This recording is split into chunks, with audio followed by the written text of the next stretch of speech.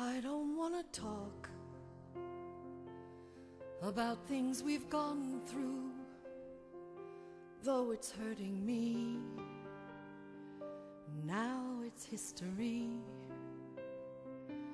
Hello, friends. Welcome to another episode of the B-Side for the Film Stage. My name is Dan Mecca, and here we talk about Cate Blanchetts. Not the Cate Blanchetts that made them famous or kept them famous, but the Cate Blanchetts they made in between. Wait, that is wrong. I'm confusing our podcast with our lovely guest, amazing podcast. Today we have Murtada Elfadl joining us. Welcome, sir. How are you?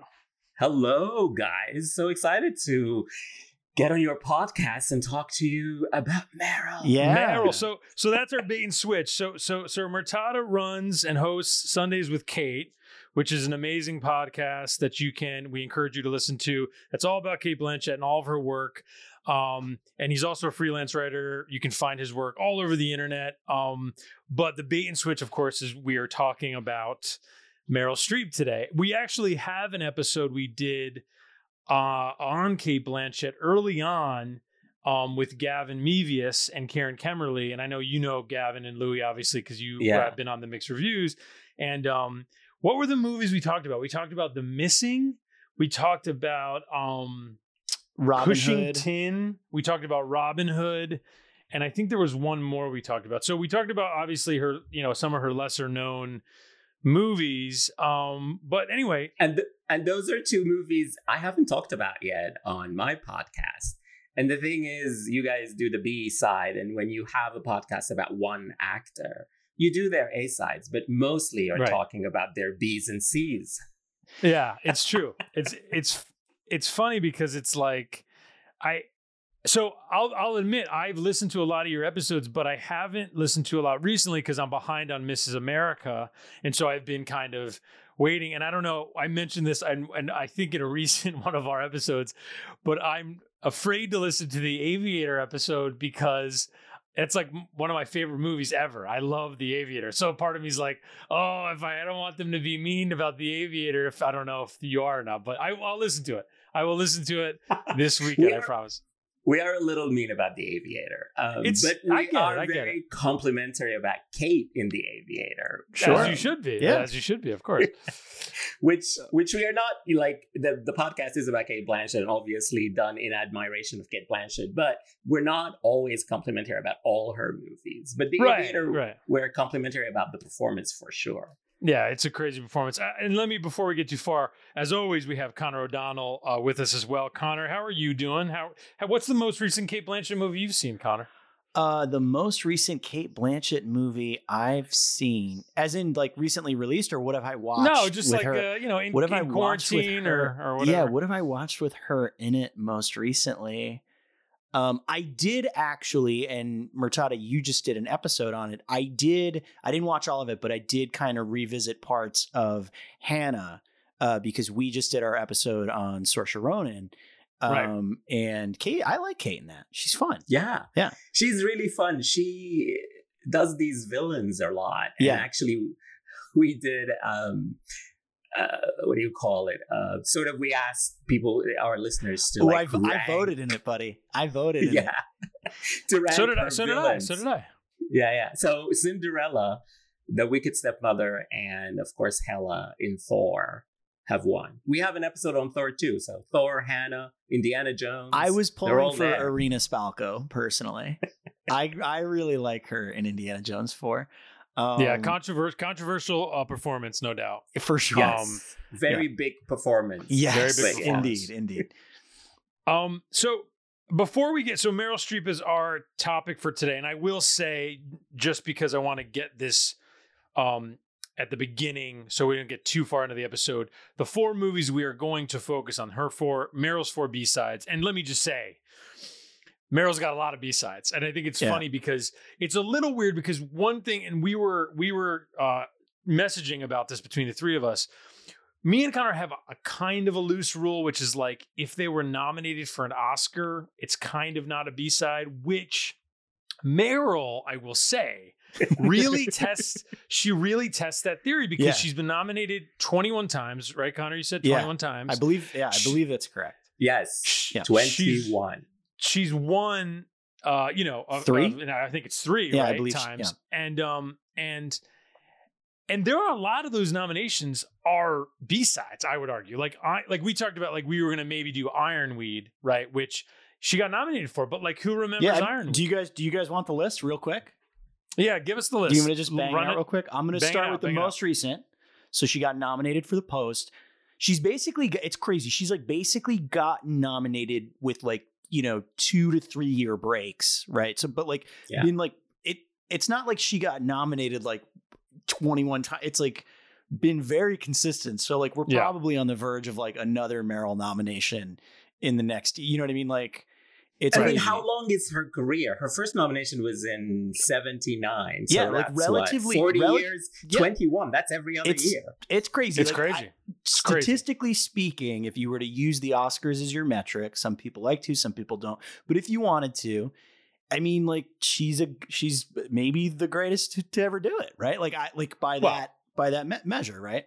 Yeah, I mean, nobody's is ever gonna catch up with her, right? I mean, not in our lifetime. I don't think it's kind of crazy, but basically, so you have 2018, right? You have The Post, right? Then 2017, Florence Foster Jenkins. 2015, Into the Woods. Remember that fucking nomination? Yeah. Then before that, August Osage County, Iron Lady, which she won for.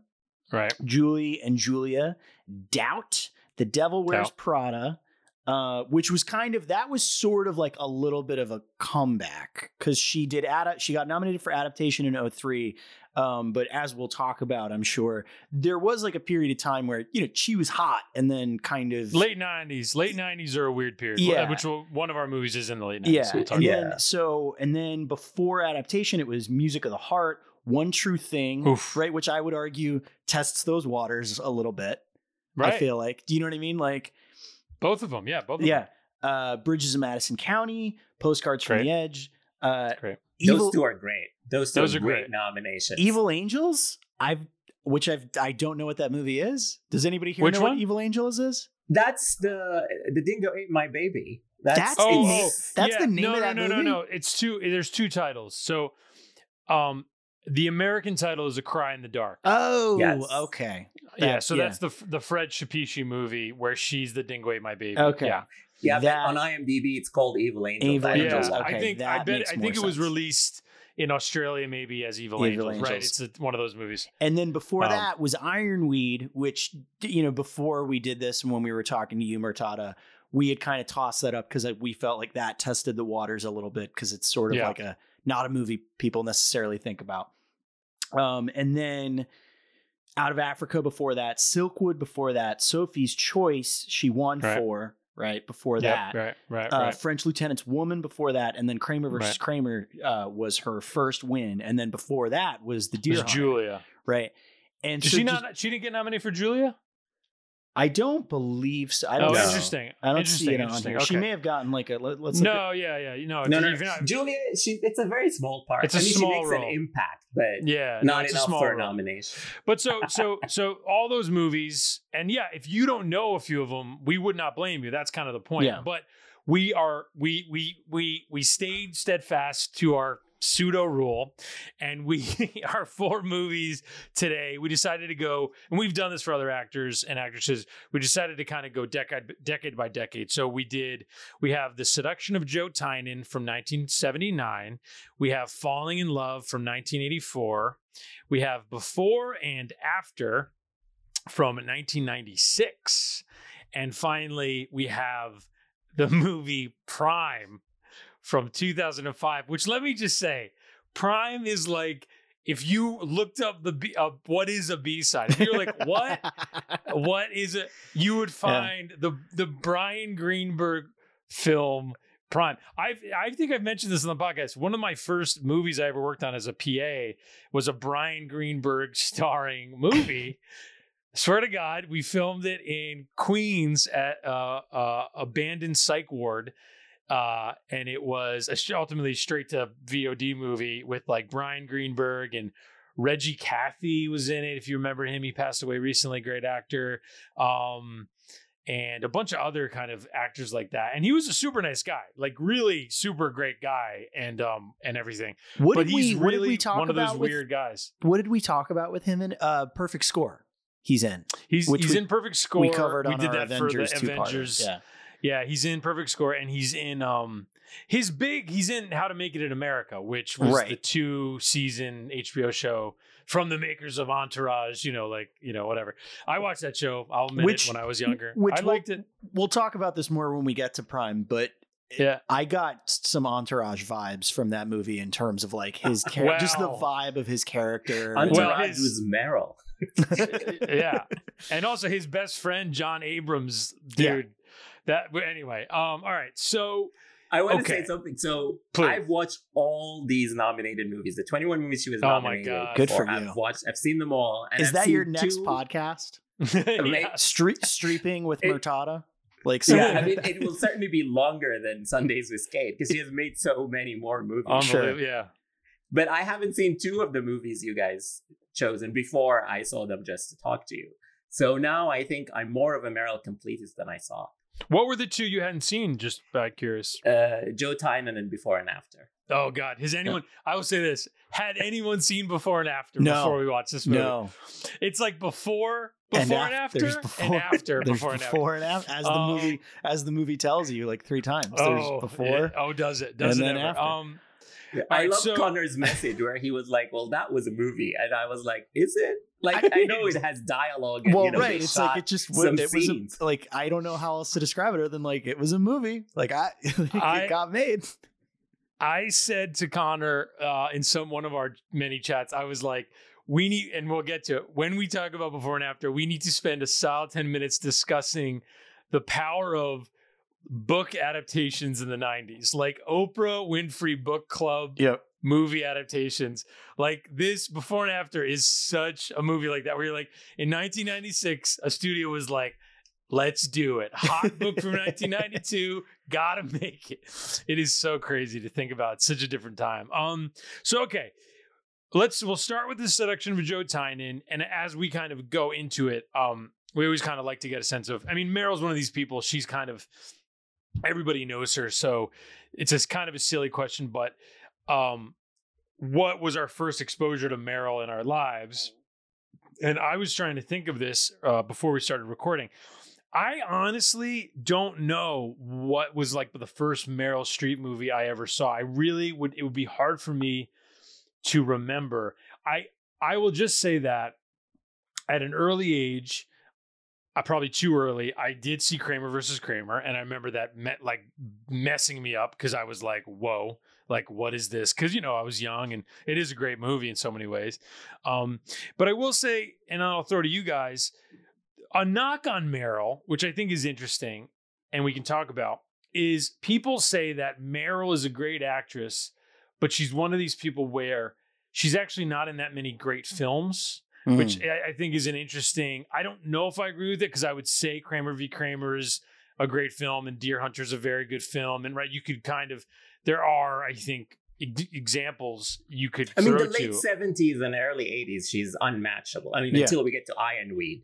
Between the Deer Hunter and Ironweed, that's amazing time for her. And then she comes back. She has some good movies since then. Yeah, exactly. I just think it's funny, like where you go, like if you make your favorite films list or whatever, right? Like it's funny how a lot of, and this is just to the point of what we're talking about, a lot of these movies are maybe not as memorable, but like, for example, I'll give you for example, Death Becomes Her, which is not a movie we're talking about. She didn't get nominated for. I love. Yeah, but it's right? like, so it's like, it's like a classic. It's, well, but that's my point. So that's kind of goes against to a degree kind of that argument. But anyway, throwing it to Murtada, what would you have? Do you remember what your first Meryl was? Do you have any recollection of like the first time you saw Meryl? I don't. I think Meryl has just always been there. She's always been the biggest movie star. Yeah. She's always been the best actress.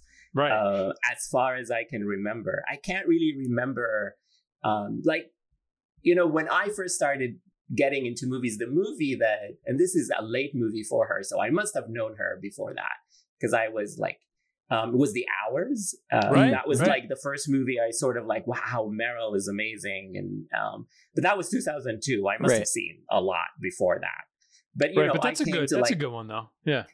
to loving movies in the late 90s, so I guess that was around that time. But I've went back obviously and seen everything. I have seen Falling in Love as a kid. Okay. And so You were the one that's that why you I actually suggested it. recommended it. We should say, so this, part of the reason we're doing this episode, we sort of reached out to you listeners on the internet and asked you kind of, since we just crossed our 50th episode threshold, what do you want us to see us to tackle next? And Meryl was like the big winner by a mile. So, and you were the one who brought up Falling in Love. And so I just kind of immediately set it down. I was like, oh, we got to get Murtada on. So thank you for recommending it. It was definitely, I'm glad we tucked it in here because it is like the definition of a B-side, like two heavyweight actors Yeah. in a movie with like an innocuous nothing title that doesn't like, there's just by a good director, a guy, and we'll talk about Yeah. him. He didn't make a lot of movies, but like a very accomplished theater director who every actor loved working with. Yeah. So yeah, but all those things combined, and yet no memory of it really. yeah. And you saw it as a kid? Yeah, I saw it as a kid, and I don't know why, but it always made an impact on me. So I've always had it in my mind. Oh, Sure. yeah, I love that movie. And it wasn't Meryl. I was sort of just in love with Robert De Niro in that movie, and that's why I remember it. Like hottie. Yes. And this, I might be like semi stealing this from David Sims, the Blank Check podcast. They mentioned on their Heat episode, I believe, that like that might be like peak hot Robert De Niro. Yes. I don't know. He was super handsome in this movie. Very handsome. So Falling in Love. hot. Makes, And you know, very we're not there yet, but I remember there is a scene in it where he asks Harvey Keitel while looking in the mirror. He's like, "Am I handsome?" And I was just like, like shut yelling up, at my Bobby. screen, "You're handsome, you're hot, you're everything, Bob." Yeah. Bobby. But that said, that's funny. So you saw it as a kid and it just kind of stuck with you. That's funny.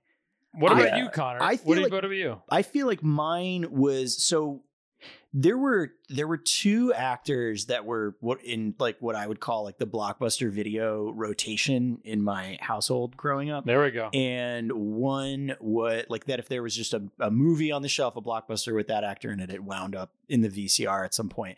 And one was Kevin Bacon. My family loved Kevin Bacon, and the other was Meryl Streep.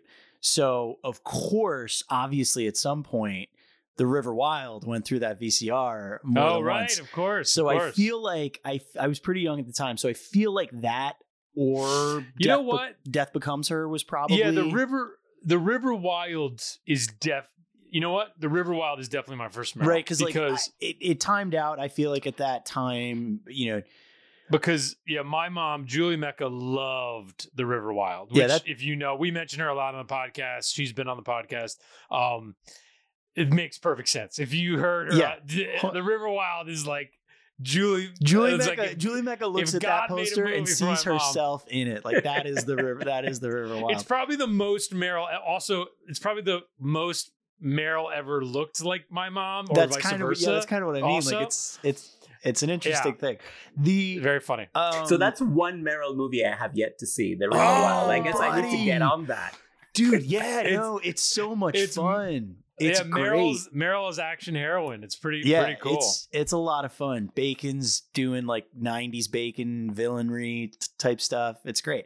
That I think was my earliest exposure. I kind of like Murtada said though. I feel like it wasn't because you even if you're introduced to some stuff, like I remember She Devil was on Comedy Central like a ton. Right, She Devil. Right. Of course. So like even if you're introduced to some of that stuff, at a certain point, she kind of just becomes this ubiquitous thing, right? Like as a performer where you're just sort of like, yeah, Meryl, greatest actress who's ever lived, right? And you don't really stop to think about it. And I want to say the first time that and it was when I was older, that I like sat down, watched a movie, she was in it, and I was like, God, she is fucking unstoppable. Yeah. Is Defending Your Life. Great movie. Wow, yeah. I love her so much in Great that movie. movie. Like she's just so charming. And I think it's because you have this, at least for me with that movie, you have this image in your head of this person, maybe before you really dive into them as a performer, of, I feel like I probably had this image in my head of like acting and like just like very intense, like, you know, Oscar type stuff. Right. And to see her in that movie, she's just so nice and charming and wonderful. And it feels so effortless for her in that film too. And so right. I think that's also why I love The Hours, because The Hours Sure. is basically she's playing somebody maybe closest to her life, you know? Right. A New York intellectual, socioeconomically well off. It's just basically Meryl. And she's so easy in that, where in a lot of her performances, and I love all of them, you know, she has a wig or an accent or a tick or whatever. And she's somebody who acts like with, you know, a big A, which I love. I love actors who act. I don't want subtle. Give me acting. Sure. But sometimes when she does those roles, like Defending Your Life or The Hours, and she's just, to your point, so effortless, it's just another side of her. Yeah. No, I agree with that. I think Defending Your Life is a great example. Let me set the stage a little bit here. So Meryl Streep, born 1949, she's about to be 71, which is crazy because she looks great. She's from Summit, New Jersey, which is kind of interesting. Our buddy Tim is right from there. We filmed a short film at the Summit Diner in New Jersey, which is funny, just as a coincidence. So as Murtada mentioned, her late 70s to early 80s is kind of a runaway, like just murderer's row of movies. You probably know this if you're listening. She dated John Cazale when they were both young and making movies. Obviously, John Cazale died at a very young age. Very sad. And his last movie is The Deer Hunter, which she is also in. Now, interestingly enough, the movie that she made right after his death, when she was very despondent and dealing with it, was our first movie, The Seduction of Joe Tynan, directed by Jerry Schatzberg and written by the film's star, Joe Tynan himself, Alan Alda. And Meryl Streep, and you can read this on Wikipedia, mentioned that she was kind of on autopilot during the making of the movie and that Alda helped her through it greatly. Okay, so The Seduction of Joe Tynan. 1979, produced by Marty Bregman, who you know is a great producer, many, many years. Wasn't a flop, you know, made $20 million at the time. I think, for, I would imagine what it cost. I'm sure it did okay. This is Alan Alda in MASH mode, right? He's a TV star who had been in other movies like Paper Lion 10 years before. So he'd been around, but of course now is primarily, Hawkeye on TV and, the biggest show ever, right? I mean, at the time and even still, right? One of the biggest shows ever, MASH. So he could get a lot of stuff made. And this is kind of the beginning of Alda making a bunch of shit because he had a lot of power. He ends up directing a lot of movies, not a lot of movies, but he directs a bunch of movies in a row, stuff like The Four Seasons. And I think right before the season, same time next year, which is a big hit. Anyway, this movie is the Joe Biden story, right? We and Connor were talking about this. It felt weird while I was watching it in a way that kind of frankly made me really enjoy watching the movie. Like there is like a prescience, sort of an unfortunate maybe prescience to the movie that you're just watching and you're like, oh yeah, like whoa. Well, like, and Murtada, you can jump in here, but what me and Connor were texting about was, and agree or disagree with this, obviously, a thing that we found. So Joe Tynan in this movie is a liberal senator. He's a New York liberal senator, and he's got ambitions for higher office, what have you.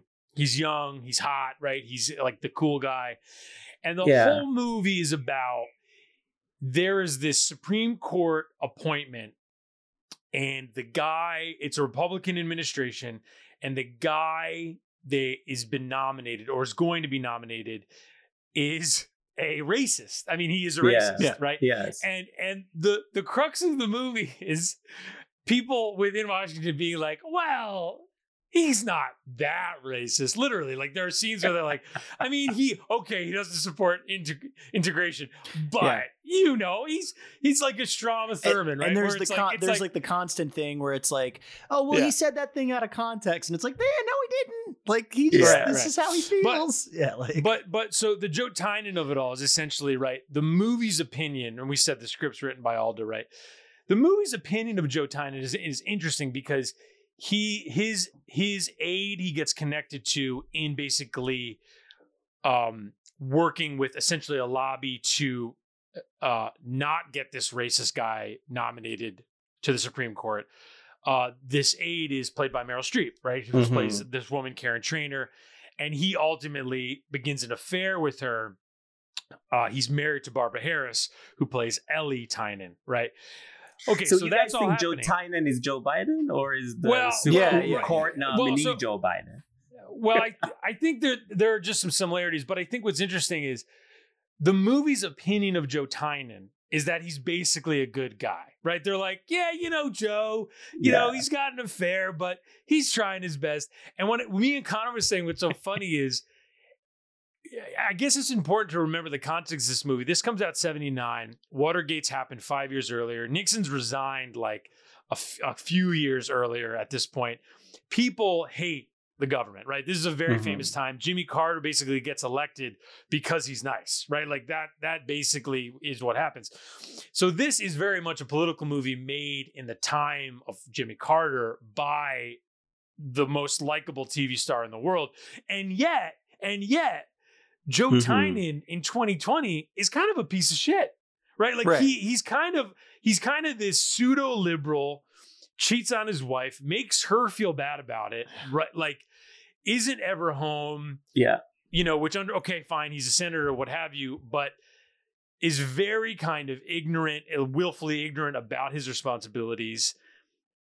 And it's funny how the movie, and I read a few reviews, including the New York Times reviews, and the people and the reactions to the movie was kind of like, well, Joe Tynan's doing his best. And it was a little surprising. Yeah. What did you think, Murtada? What did you think about this one? Yeah, I mean, the movie's definitely on his side, and he's a good guy, and at no time does it present him as anything but great. Yeah. And his moral dilemma, I felt that the politics of the film were very simplistic.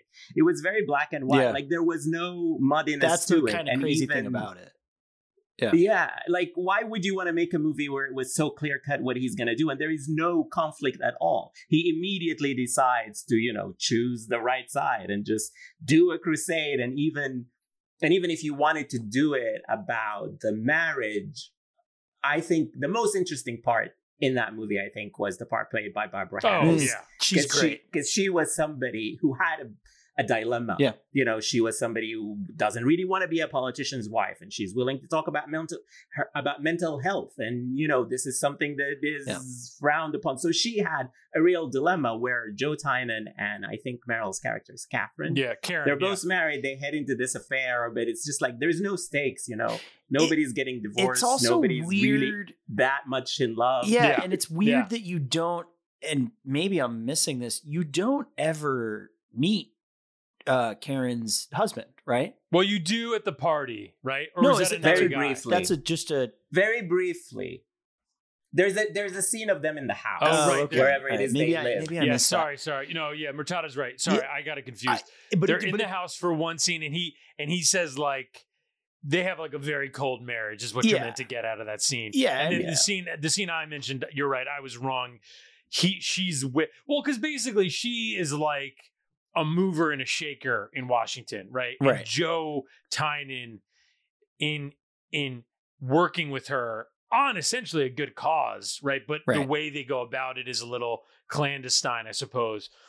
It's meant to be like he's kind of selling out, I suppose, is kind of what the movie's But it's like he's at. Selling out only on the terms that the movie dictates, which is that he is buddies with this other senator from Louisiana. Right, Melvin Douglas, right? Yeah. Well, and funny thing, Melvin Douglas, I want to point this out. Melvin Douglas is also in The Candidate from the early 70s, which is the Michael Ritchie movie with Robert Redford. Yeah. Which has also not aged great, but is a way more biting, like it's a satire at all. This isn't a satire really at all. This is I mean nothing. But that's a satire. And it's funny that comes out right before Watergate, right? Where then Watergate happens and it becomes just like almost kind of the answer to a question almost. But if he's selling out or like backstabbing his friend, played by Melvin Douglas, he's doing it for the greater good, because he's doing that to not support the racist candidate. So then it becomes like there is no moral ambiguity at all. And even if he is backstabbing his friend or whatever, it's just like he's doing the right thing. So that was my disconnect with the movie. I'm like, what is going on here? What are we supposed to take from this? Sure.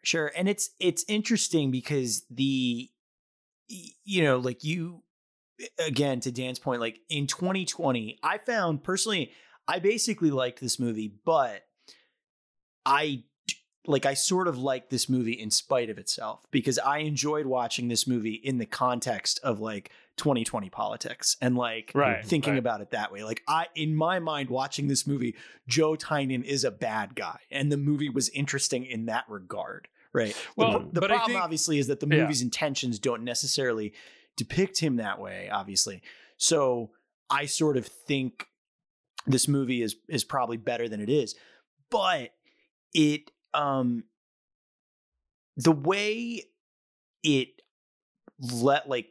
sort of lays out the power structures involved in their affair as well, just was to me very but in like a very like interesting, let's talk about it, let's use it as an example kind of way. But I don't think. But you're giving the movie a lot more than is there. Exactly. No, 1,000%. Like I'm watching it through my own lens. So like, there's that. But like the scene in which they have their initial sort of like flirtation, they have this kind of exchange where they sort of clear the air a little bit on their attraction to one another. And it's interesting to watch. Like it's not an uninteresting scene.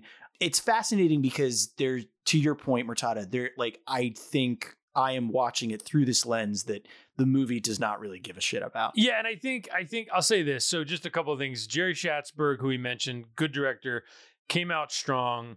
Puzzle of a Downfall Child, The Panic in Needle Park, and Scarecrow, all within basically 4 years. Scarecrow's Pacino and Hackman, high recommend for that.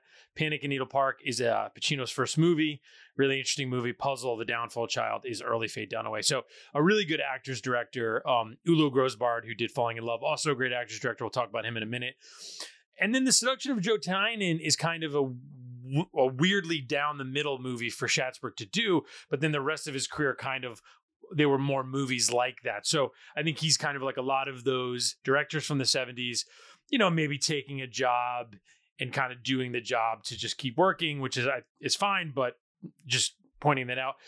I would not be surprised if Meryl's role got cut down a bit, given what she was going through, and also given the way the movie's structured. She's in a lot of it, but it's fairly limited for how much her character's meant to mean.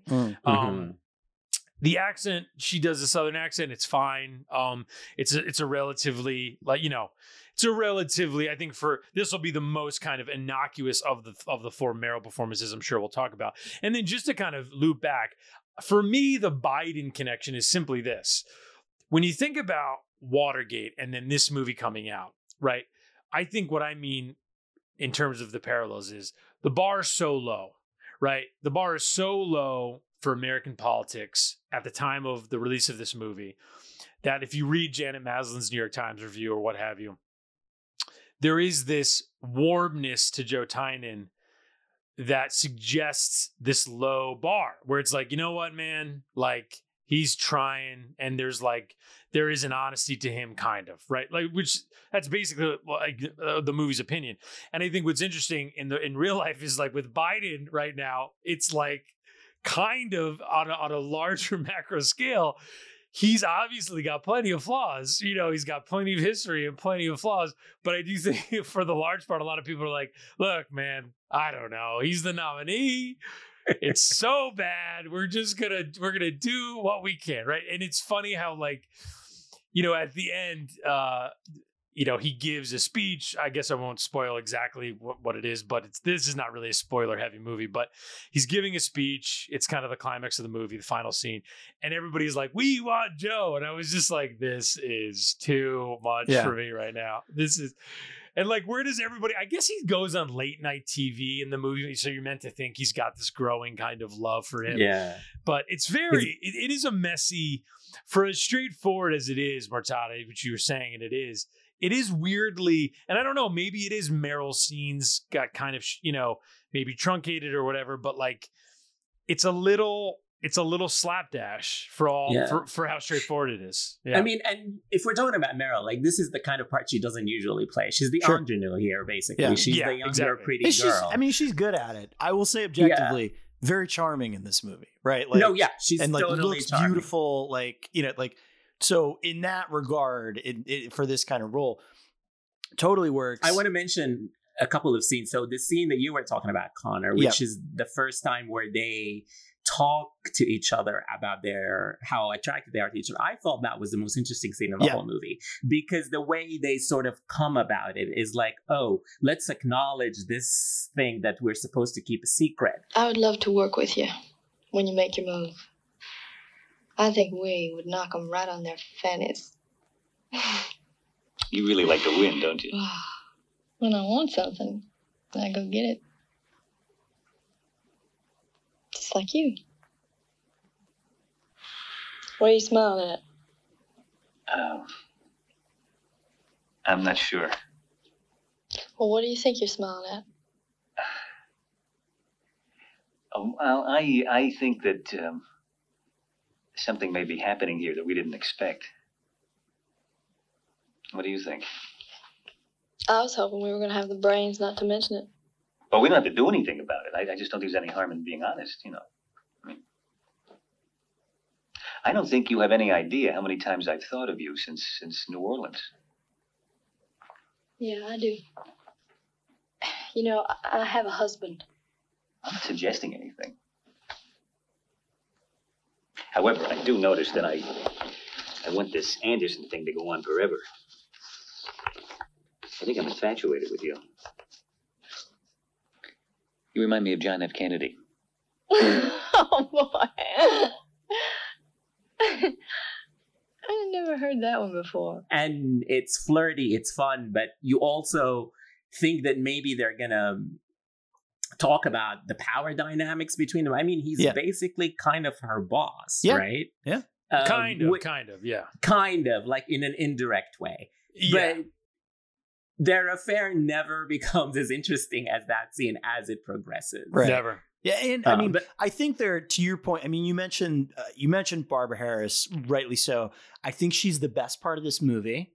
I know we're here to talk about Meryl, but I think Barbara Harris crushes this movie. Every scene she's in, she's great. They do a really good job, I would say, other than the scene you just mentioned. The most interesting this movie gets are the scenes between Barbara Harris and Alan Alda. They feel real to me. So I would compliment the movie on that regard. Even Alda, just as a screenwriter, like whatever made it to the page and then the screen, that feels like a real marriage to me. Like, because you can tell.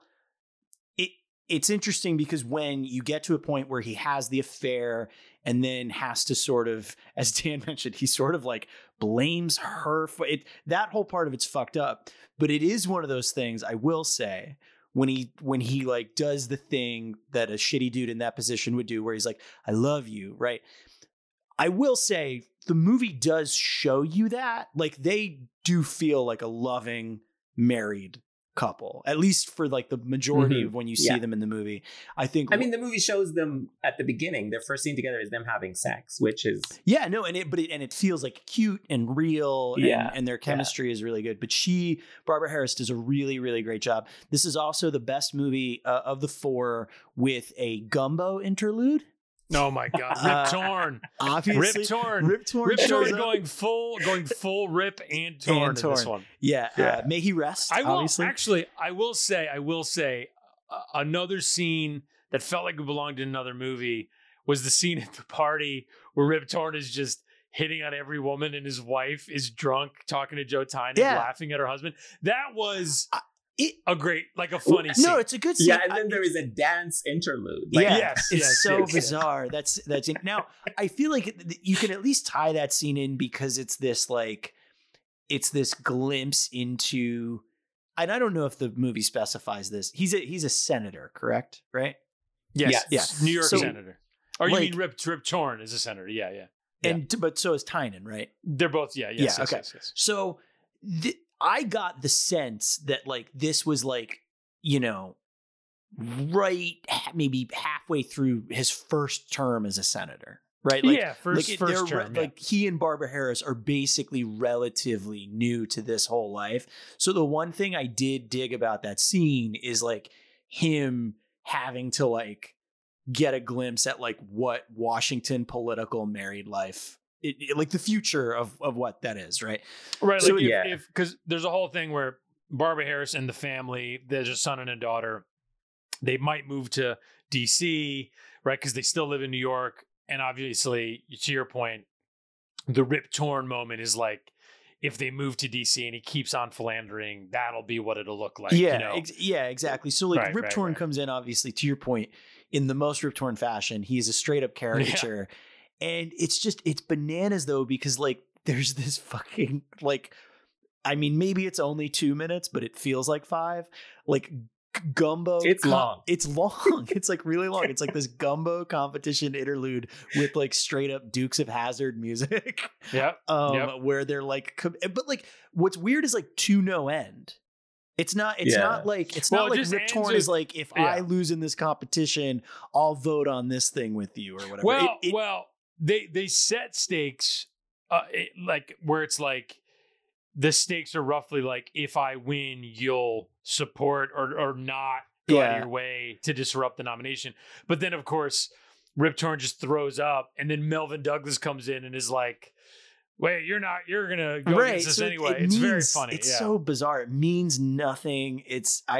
I'm be so curious to just, as a screenwriter, to know what was going through Alan Alda's head when he wrote that scene. But I think he was just writing a scene for his friend Rip Torn. Yeah, I mean, no, but like, I guess that's the thing. The scene at the party where Rip Torn's just like talking about all the women and stuff, that felt way more in step. The gumbo thing, I'm just like, okay. Like and we gained nothing from it except seeing Rip Torn eat gumbo. Right. Like narratively, it added nothing. You listener can go and try and find this scene somewhere. It's definitely got like high memeability. I just kept thinking about that watching it. Like it's just the reactions of Alda and Torn going back and forth, just shoving gumbo in their faces. It's a thing. I want to mention one other scene for Meryl. I think Meryl's best scene is it's a silent scene where there is a political dinner and she is sort of forced to meet Barbara Harris. Yeah. And she doesn't want to. She's with her dad and they're meeting the people who are sitting in the table with Alan Alda and Barbara Harris, and she's forced to meet Barbara Harris. And both of them played so well. Like Meryl is so awkward in that scene. And Harris knows immediately. Like, yeah, that's a good scene. That's the thing. I think all of that stuff, I would say maybe like when you get down to the nitty gritty, this probably isn't a great movie, but I just feel like all of those little it's got a lot of little things like that are enjoyable to watch. It's also not long. It's very short, right? So that kind of like 100 minutes. Yeah, that kind of helps. But I think, like I said, for me, it was more the fun of watching this movie in the context of current politics and the cyclical nature of that kind of stuff was sort of fascinating to me. So I would give this movie a recommend, I think, on that. I don't know. It's funny. I'll be honest. On my Letterboxd, and this is crazy, I know. All 4 of these movies, I gave 3 stars because it's funny. It's like I think I tend to rate. I grade up. Like if it's kind of 2.5 stars, but I like stuff about it, I'll give it 3. Right? Like I tend to do that. So. But I have a clear, I think, number 1. But I'll segue us out of Seduction of Joe Tynan. I just want to say one thing. Go ahead, please. If you're listening to this podcast because you love Meryl, this is a recommend for Meryl fans too. Yes. Because Right. It's not a big part, but it is sort of a unique part in her filmography.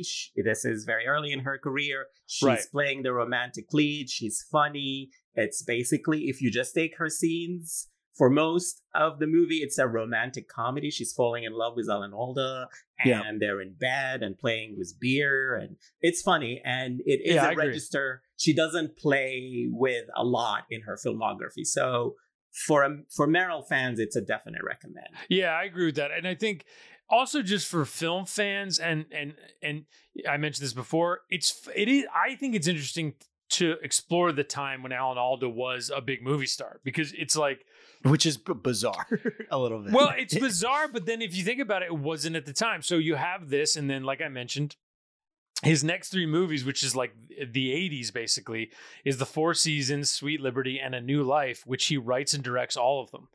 And the only huge hit of those 3 is The Four Seasons, which also stars Carol Burnett, right? So, he has mixed results in that respect, but it's just interesting. And then obviously in 89, he's in Crimes and Misdemeanors, which is the Woody Allen movie. So it's funny because he's someone now that you see in movies from the 90s and you're like, oh yeah, that guy, which is funny to think about. And obviously, funny enough, speaking of the Aviator, his one Academy Award nomination was for The Aviator. Because he plays the senator from Maine. One. Yeah, Senator Owen Brewster. He's very good. He's good in that movie. So moving on to our next Meryl movie, 5 years later, starring her Deer Hunter co-star Robert De Niro, directed by Ulu Grosbard, as I mentioned, is a movie called Falling in Love, filmed basically on the train that me and Connor took our whole lives to go down to New York City, the Metro North, the Hudson Line Metro North. Because it stops at Dobbs Ferry. It stops at I was watching that movie. I think I texted you or maybe Jordan. I was like, this is my life. Yeah. They're just on the Metro North. I lived on this train line. And it's essentially, so I don't know if one of you guys wants to talk about what Falling in Love is about. It's pretty straightforward. Murtada, you got to take it, right? This was a recommend from you, right? Take it. I'll take. So Falling in Love, I think, is basically about what if you meet your person or your soulmate when you're both married. So it's about these two married people, a man and a woman, Robert De Niro and Meryl Streep. They meet on the Metro North and they basically fall in love, but they are both racked with guilt about the fact that they're married to other people. He has kids. She just lost her daughter, that they never consummate their affair. And then it becomes about that. And, what do you do when you fall in love with somebody, but you're already with someone else? And it is, like we talked earlier, peak Robert De Niro, the best he's ever looked. Yeah, he looks amazing in this film. Yeah, I think that's something that actually kind of helps this movie a lot is they both look great. So it's just one of those purely aesthetic movie star things of just that one of the more basic things about the power of movie making is just the wish fulfillment of seeing two beautiful people get together, right? And I think that helps a lot. I think it's also what's funny actually is this is a movie that got at least in my limited research, this is a movie that got kind of passed around as a screenplay quite a bit before it wound up getting made. And part of what ultimately got it made was that Streep and De Niro were basically just looking for a vehicle to do a movie together again, right? Because they were in Deer Hunter. Mm-hmm. They're in Marvin's Room, which is after this though. Yeah. But mid-90s. Yeah, those are the only times they've collaborated. And so this was just them looking for something. And I think they would even regard it as a B-side. There's for sure. One little tidbit I found where Meryl Streep was showing this to her kids and they were asking her how it was going to end. And she just admitted she couldn't remember kind of thing. Yeah. And, right. And it is funny because in the process of getting passed around, coincidentally, one of the people who was almost going to direct it was Alan Alda. Oh, wow. Yeah. Interesting. If you look at it from Meryl's career, this movie is the two movies she did right before it were Sophie's Choice and Silk Witch, two huge movies in her for career, sure. Oscar nominations. Yeah. And the movie she did right after it was Out of Africa, which was her biggest commercial hit of the 80s. That movie it made so much money. It was a huge movie in 1985. So remember when a movie like Out of Africa could crush? So let me just say something about Out of Africa, because I know that Out of Africa has become one of those Best Picture winners that people, retroactively go, why did that win? That movie's not great, what have you. And I get it. But I will say, Sidney Pollack basically tried to make Casablanca, right, in this different way, in this different context, this different social turmoil, what have you.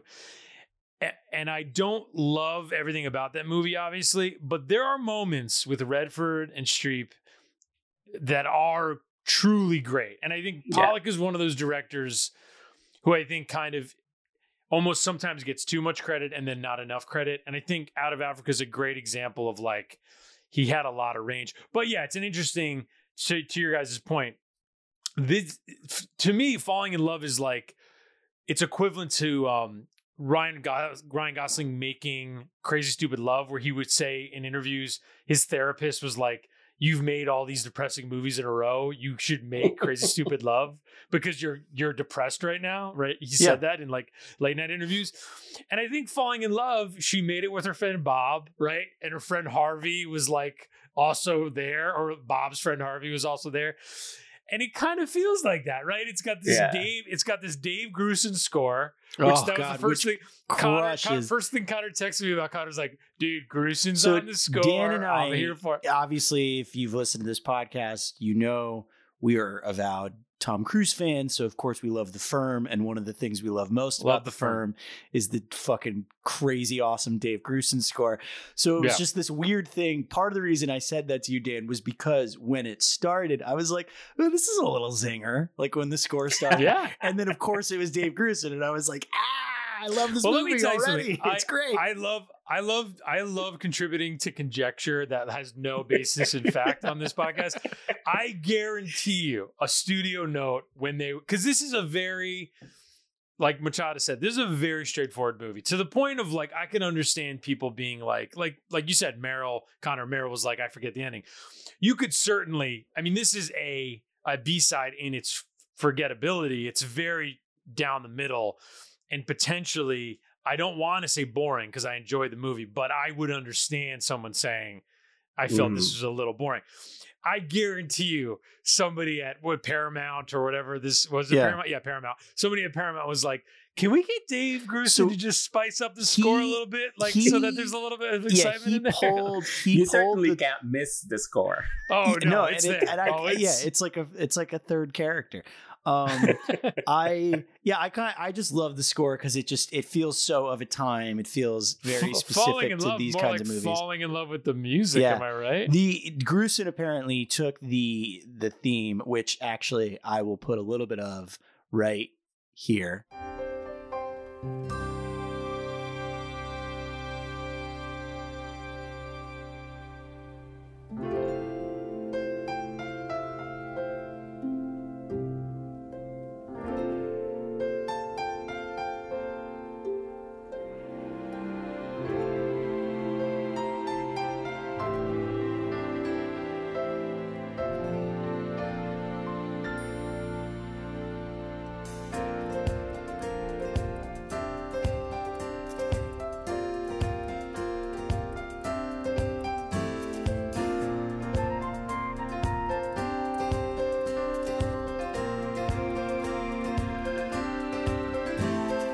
And now you've heard it, and now your life is totally changed, obviously.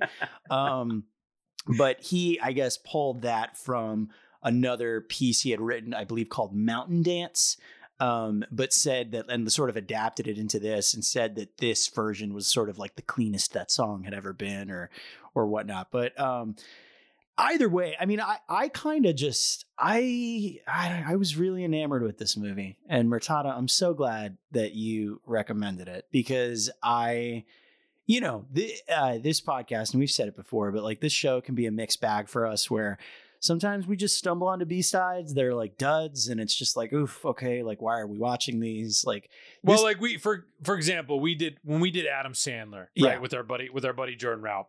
This is not a surprise, of course, but we, by the end of that episode, were like, this was a rough one. Because it was they just weren't funny movies. Like, you know what I mean? And comedy has that latitude, of course, where it's like, you're just like, this wasn't fun. Like, watching these movies just wasn't that fun. But I do think Falling in Love is a great example. I think we said this kind of with, when we did Hugh Grant, we talked about the Englishman who went up a hill but came down a mountain, where also kind of a movie that's like, it's not a masterpiece, but when you watch it, 20 years after it comes out, you kind of go like, oh, this is a nice movie. Like, that just especially exists. for the people involved. That's what I love the most about this movie, is that, like, if you told me this same movie had, Billy Crystal and Meg Ryan, right, and Bruno Kirby in the Keitel role, right, or whatever, right, like, and you basically, like, if you told me that was this movie, I'd be like, yeah, okay, all that tracks. But when you tell me that it's De Niro and Streep and Keitel in what basically amounts to the same kind of movie as something like When Harry Met Sally, you're sort of, and maybe not as like uppity or light as that movie is. It's maybe a little bit more serious than that movie. Oh, but, way more serious. But in tone and its tone. But you get what I'm saying. It's just it becomes way more enticing. And I frankly didn't even know about this movie. So Murtada, when you mentioned it on Twitter, I was like, oh yeah, like 100. Like, as soon as Meryl won in the poll, I was like, yes, 100%. We are talking about this movie. And I haven't seen this movie since whatever impression. I don't even remember how old I was, but I must have been very young when I've seen it. I haven't seen it since then, but I was so happy to revisit. I remember that I loved it so much when I was a kid. I don't know why. Did it hold up? Not really, but I still enjoyed it. No, I still enjoyed watching it, and I enjoyed just this is Meryl and De Niro at their peak physical beauty. Basically, they're in their late 30s, something like that. In 1984, maybe 35. Meryl would have been 35, and I think Robert De Niro would have been a couple years older. I wanted to mention, so another movie we didn't do, but that came out right after this, also by Fred Schapisi, who we mentioned earlier, ended up directing Meryl in A Cry in the Dark. She makes a movie called Plenty, which I wanted to watch, even though we didn't talk about it. I've never seen it, but I wanted to watch it because she plays a French resistance fighter during World War II, which I was like, what? Like, come on. And it's just funny Plenty because was a play. Who did Plenty in the London West End early on in her career, after Elizabeth, was Cate Blanchett. Hey, Katie, and we're back. We got Katie. We got it. Am I missing? Have they been in a movie together? No, right? No, that feels like a missed opportunity. Now, here's my question. This is going to be a dig on this movie. How did Cate Blanchett not wind up in that movie Evening that Meryl Streep was in with like every actor in the world? You remember that movie Evening where it's like Claire Danes? What year was it? It was like 2005 or something like that. That Evening is like a classic ensemble. Maybe this gets nominated, and then in the minute it comes out, people are like, oh no, never mind. Like, so can I ask you guys a question about this movie? About falling in love. Yes. What is it like falling in love? No, I'm kidding.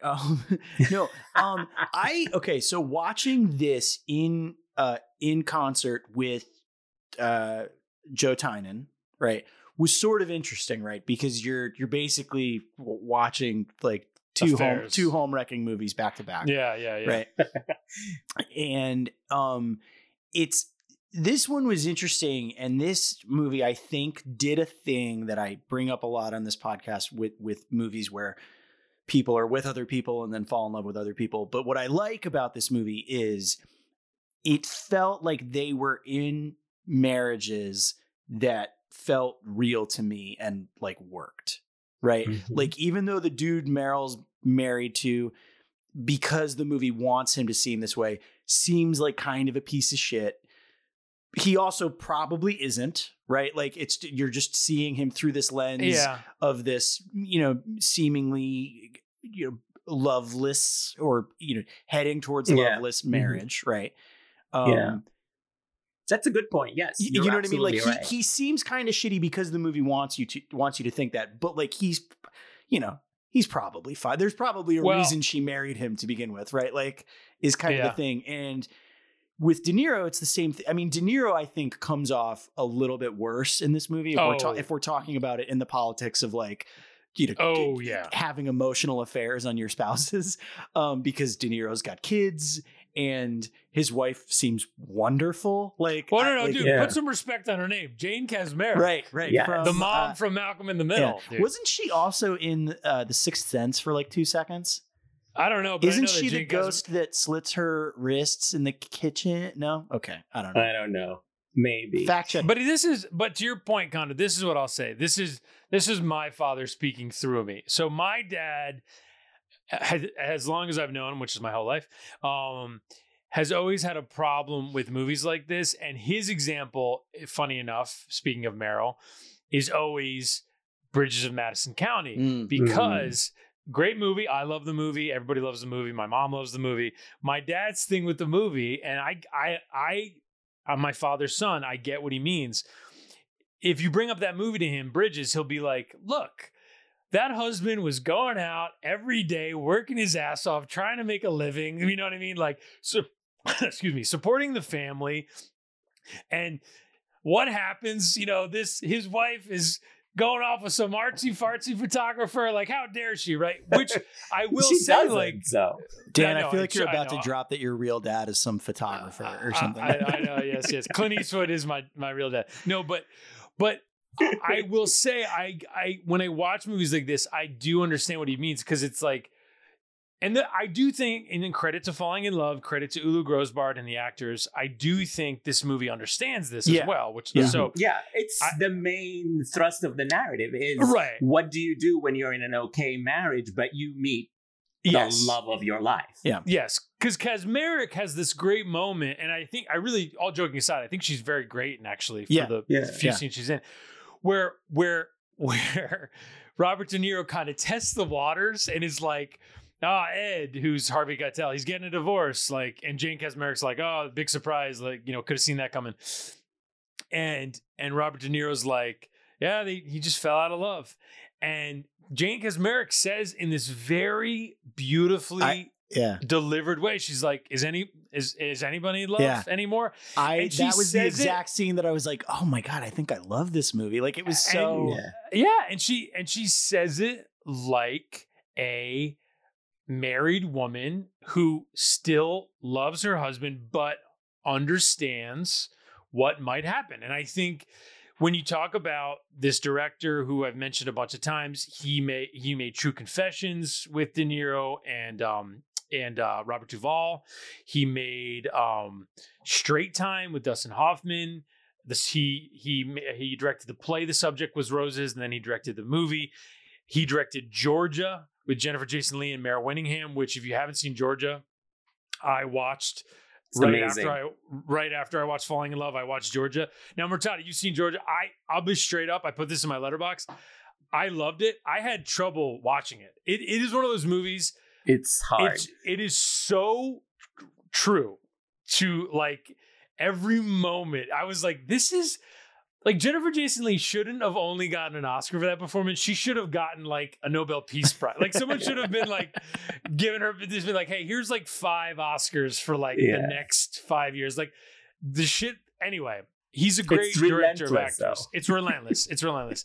And this is a way easier watch. I guess my point is simply like, there's such great performances in this movie, even if the movie's a bit, straightforward. I think that's the thing that you'll remember, right, from Falling in Love. And there's another thing too that, and you kind of mentioned this before, Murtada.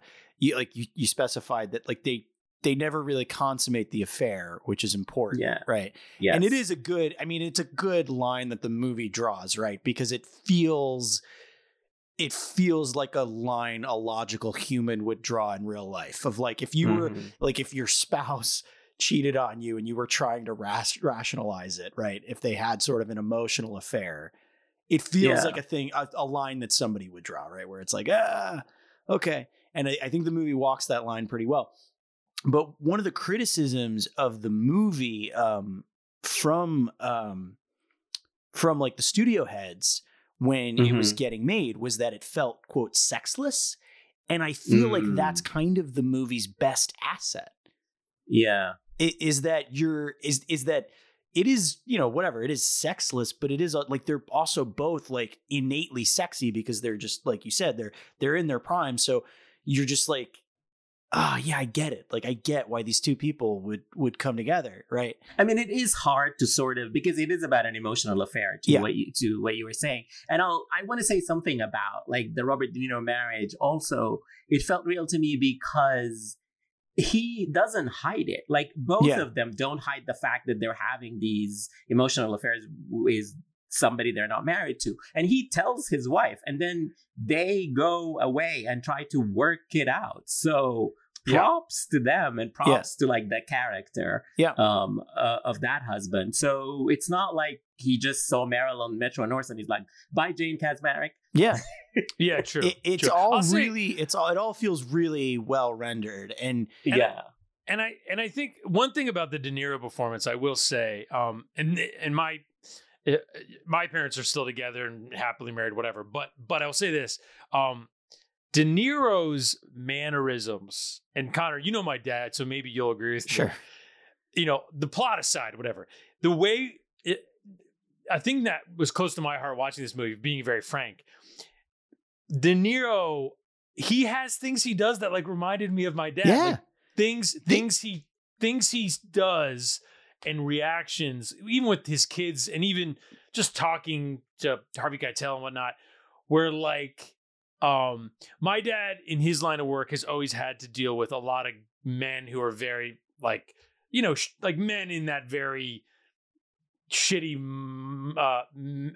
misogynist maybe, but like the machismo, masculine and the machismo, sure. yeah. And he's a more soft-spoken guy, and he's always dealt with it in that measured way that you have to in that space, a job similar to Robert De Niro's job in the movie. And I found myself between the Metro North and Dobbs Ferry and all. I was like, wow, this is it ended up being very relatable for me. I thought, all the whatever infidelity aside, I like the actual mannerisms I found to be very kind of, I don't know, relatable. It was interesting. And look, I mean, I don't know. I think that's kind of what I mean. That's the type of stuff that I'm sort of keying into when I talk about like the reason this movie is worth it is because of the talent involved, right? Like it would be totally dismissible if it was any other cast, even a well-known one like the one that I mentioned, right?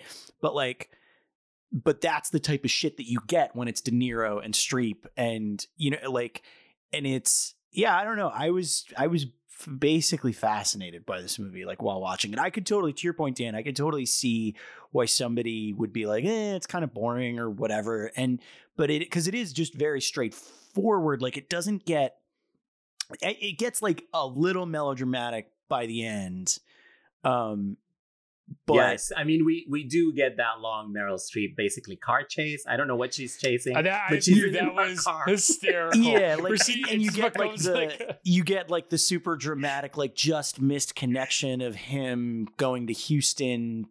Her trying to catch him, and she has this sort of quick breakdown with her husband. So that that's where it teeters over into I think full melodrama. But what I loved about this movie is that for the most part is that sort of level-headed nature that it takes to the whole situation. Cause you're just kind of like, I don't like, this just feels like the way for the most part, real people would react in a real situation. And it's level-headedness, but about volcanic emotions, right? Because the whole thing is about how they can't not be together, and it's like all they can't repression. deny It's all, these feelings, and it's all boiling. And again, I think it, like I said to you, Murtada, like them looking as good as they do in this movie is a huge asset because you're just like, ooh, I get it, like I don't know. This movie, I would say this is the best of the four for sure. This is my favorite of the four, I think. Murtada, I agree. Yes. Give us. So we all agree this is our favorite of the four. Murtada, give us a final Meryl word before we move on to before and after, which we will spend less time on, I can assure you. About falling in love? Yeah, just one more. What's a final falling in love Meryl? I think, Meryl, it's so funny. I'll tell you this. So when we first were given the rules about the pandemic and all of like, don't touch your face. And I was talking to a friend of mine about, not touching our faces. And he's like, I don't know if I can not touch my face. I learned everything I know about how to live and how to behave from Meryl Streep. And she's always touching her face. It's so true. It's so true. Do you know what's funny? I did not function to that, and now I almost want to go back and rewatch this movie. In these four movies, I was like, girl, get your fingers away from your mouth. She loves touching her face, and even if you look at what people share of her moments, there are always moments where she's touching her face, like in Big Little Lies, it's so the true. Oscars, it's so true. In this movie, but I think even more in Prime. Oh my God! Well, but Murtada, as you said, she acts with an A, and you're right. Yes. She look. She went to Vassar College, where I'm from, dude. Those people love those people. A lot of friends who went to Vassar, they act with an A, my friend. They act with an A. So I get it. But also just about sort of Meryl always being in our lives. Like, she's always been there, hopefully she'll always be there. But it is true. We learn so much from these actors. And one of them is obviously Meryl, because she works all the time. She is always in things that everybody sees. So I think her impact on American people, quote unquote, is just huge, because we learn from how she behaves. It's like, yes, this is how I behave. I should behave when my heart is broken, or I don't know, when I can't get to the phone for my lover from the Metro North. Right. And it's interesting because, I think the acts with an A thing, and I'm really glad you mentioned that when you did, because I think obviously that is the biggest thing that somebody might level against her too, if you're gonna weigh a criticism. And it might be a fair criticism, but it is interesting because with her, she does it so well, and she also does, she acts with a little A too so well that you like. And again, it's not all the time that even when she goes big or she goes small, she finds a way out. So it's kind of like I would say she's in her very storied career, she's basically at 95%, you know what I mean? Or maybe 90%, right? There are certain things you can't escape. I sort of mentioned before, I'm not a big fan of Into the Woods. That feels like one of those, let's give Meryl a nod type things. But again, you could just as easily slip that acts with an A into there and be like, yeah, she's just doing this. And you're like, yeah, okay. I get it. Let's use that as a transition to our third movie and an actor who is definitely acting with a capital A, her co-lead in this movie.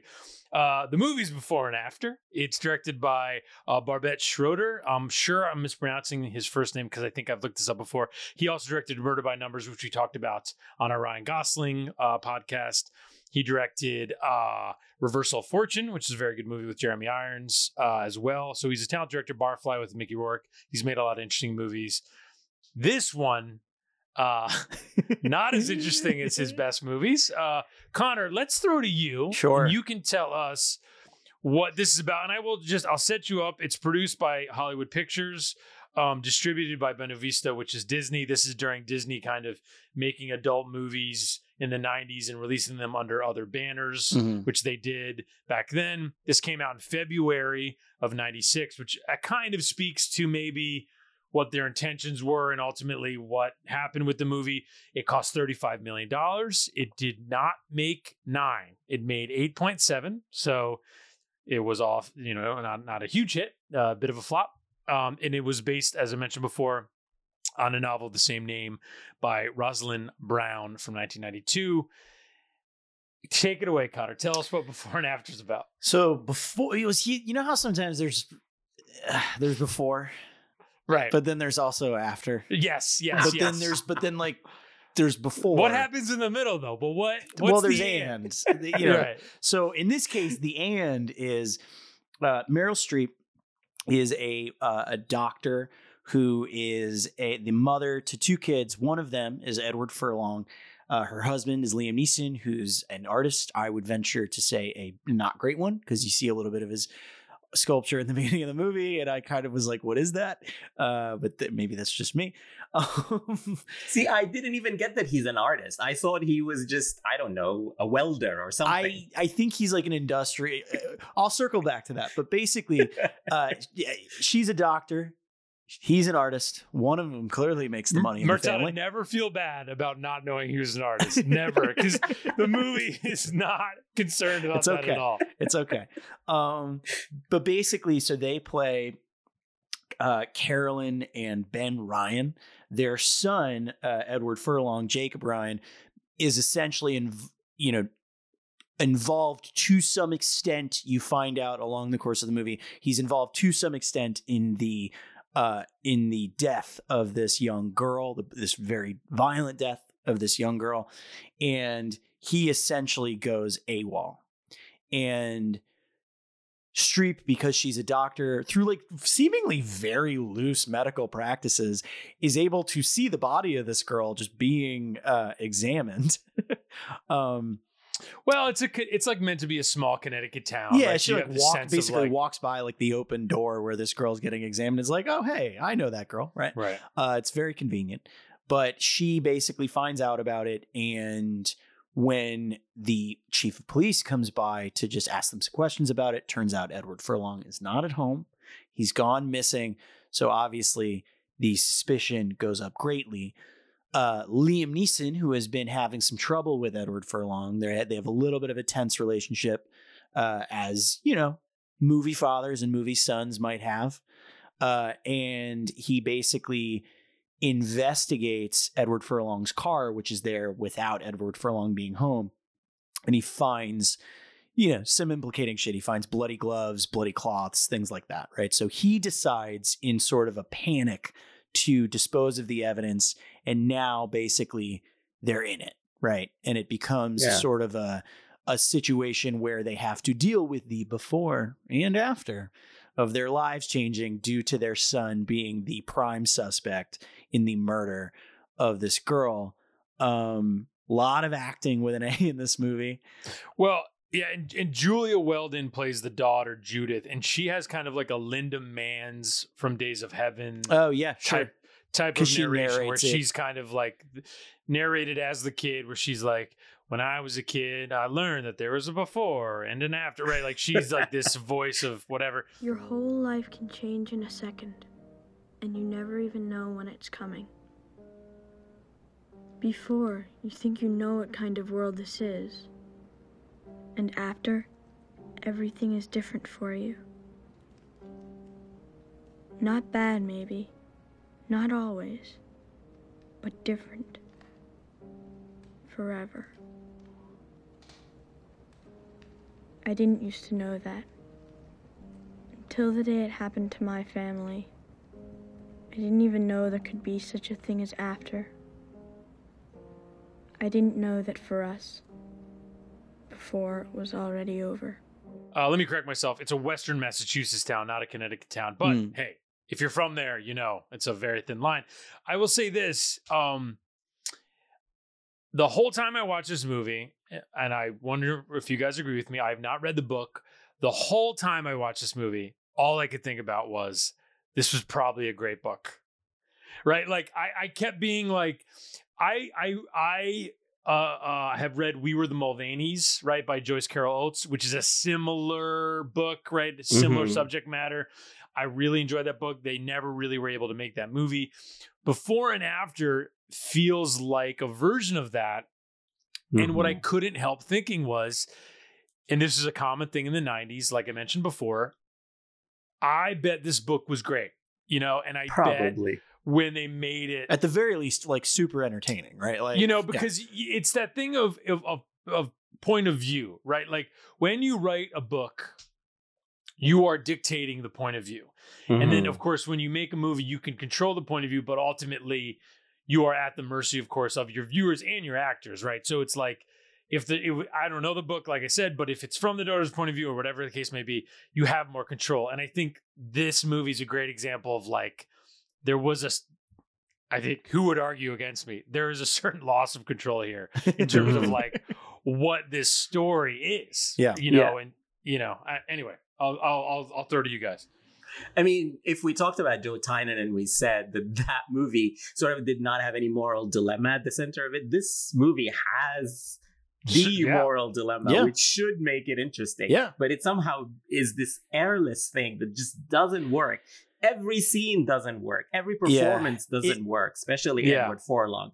And it's just like you can see why Liam Neeson and Meryl Streep wanted to do this movie, because it is a big juicy part. But then when you hear the story, you think it's a big juicy part. These parents who are like on opposing sides of whether to protect their son or not, and and then you see the thing, and you're like, "What? This? Yeah, this is nothing." Yeah, airless is totally the right way to describe it, because it doesn't because there is no tension. Like there's never any moment where there's a question of what one character may or may not do. Well, you know what I think it is? Let me say this, because I think on this podcast, we are very sympathetic to acting performances, which I think if you work in the industry and you've made stuff, right, whatever, I think that's kind of the right way to do it, because, and a performance is a tool the same way a screenplay is a tool, right? Sure. Like criticizing a performance obviously is a decision you can make as a critic and whatever, but I think you need to couch it with that thing of like, it's one thing, right? Like the screwdriver can be bent, but ultimately there are other things that cause the thing to not work, right? Like, that all being said, I do think, and I've thought about this, the Liam Neeson performance, and I love Liam Neeson, but the Liam Neeson performance, I think, is the Achilles heel of this movie. Edward Furlong, too, maybe. I think history kind of casts a shadow on the performance, because like he ended up just becoming this tortured soul and whatever. But Neeson is is an accomplished actor. 2 years before this, he's in, 3 years before this, he's in Schindler's List, for God's sake, right? Like he's a very accomplished guy. This is just, in every conceivable way, in my opinion, an A-list actor can miss. He misses. You know who it should have been? Who? Sam Shepard. I mean, yeah, it should, honestly, dude, I don't want to get too mean. It should have been anybody else. He's so, and to the point where he's so off, to the point where it's like, look, and to your point, to both of your guys' point, this should be provocative stuff. Yeah. And even his decisions, like you mentioned, Connor, he's protecting his son, and it's illegal stuff he's doing, and he makes all these dumb decisions, but even the decisions, you can understand why a father would make those decisions. That's why the dilemma is interesting. Yeah. Well, yeah, but his immediate unlikability is a real problem, because you're never rooting for him. You're like, well, okay, dude, fuck you, right? Like immediately, like he's like yelling at the like small town sheriff, bro, calm down. I mean? He's like yelling at his wife. He's yelling at it's like, dude. I know your son probably killed this girl, but like you are making it hard to root for anybody in this family. He's right a huge now, part of the problem, and then turns martyr about it, kind of, and you're like, shut the fuck up. Like it's so strange, and it's hard, because I would say, like, this is a movie to me watching it. And like, credit to Meryl, she basically escapes this movie, right? Like, I think she, it's certainly not her best work, but certainly not bad work. Like, she's doing, she's acting with an A2, but it is, she seems super subtle compared to Neeson by like miles, right? Yeah, totally. And so I think she's doing good work. It almost weirdly, the movie's brought down to such a level that it feels beneath her, right? Like where you're like, what are you doing in this movie? And again, to your point, Dan, on the page, you can imagine like, oh no, this feels great, right? This feels like a super meaty role. And it's not like she doesn't have things to chew into, and it's not like she doesn't take the opportunity to. It is just that, like, I don't know, it just, nothing else here comes to life. I feel like I was reminded, I thought for a second, this is what you were going to say, Dan. They're not the same exact movie, but just in general vibe, I was reminded of A History of Violence while watching this movie. And I feel like a movie like that, you know, obviously that movie's like even more so than this movie, like much more high drama just because of the context of the movie and the, you know, the mob hitman thing of it all and whatever. And the just, you know, general Cronenberg aesthetic. But it's the kind of thing of like, Cronenberg directing a movie like that, like he brings this sort of elevation into it that is sort of just bordering on campy and fun and really sort of leans into the high drama that I feel like.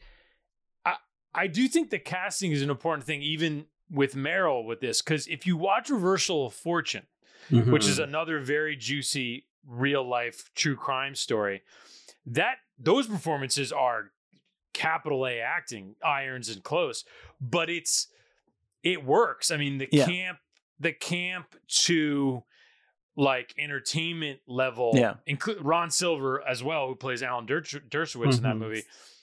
It works, right? So like same filmmaker, right? The filmmaker is connected to those actors and the level they're playing at.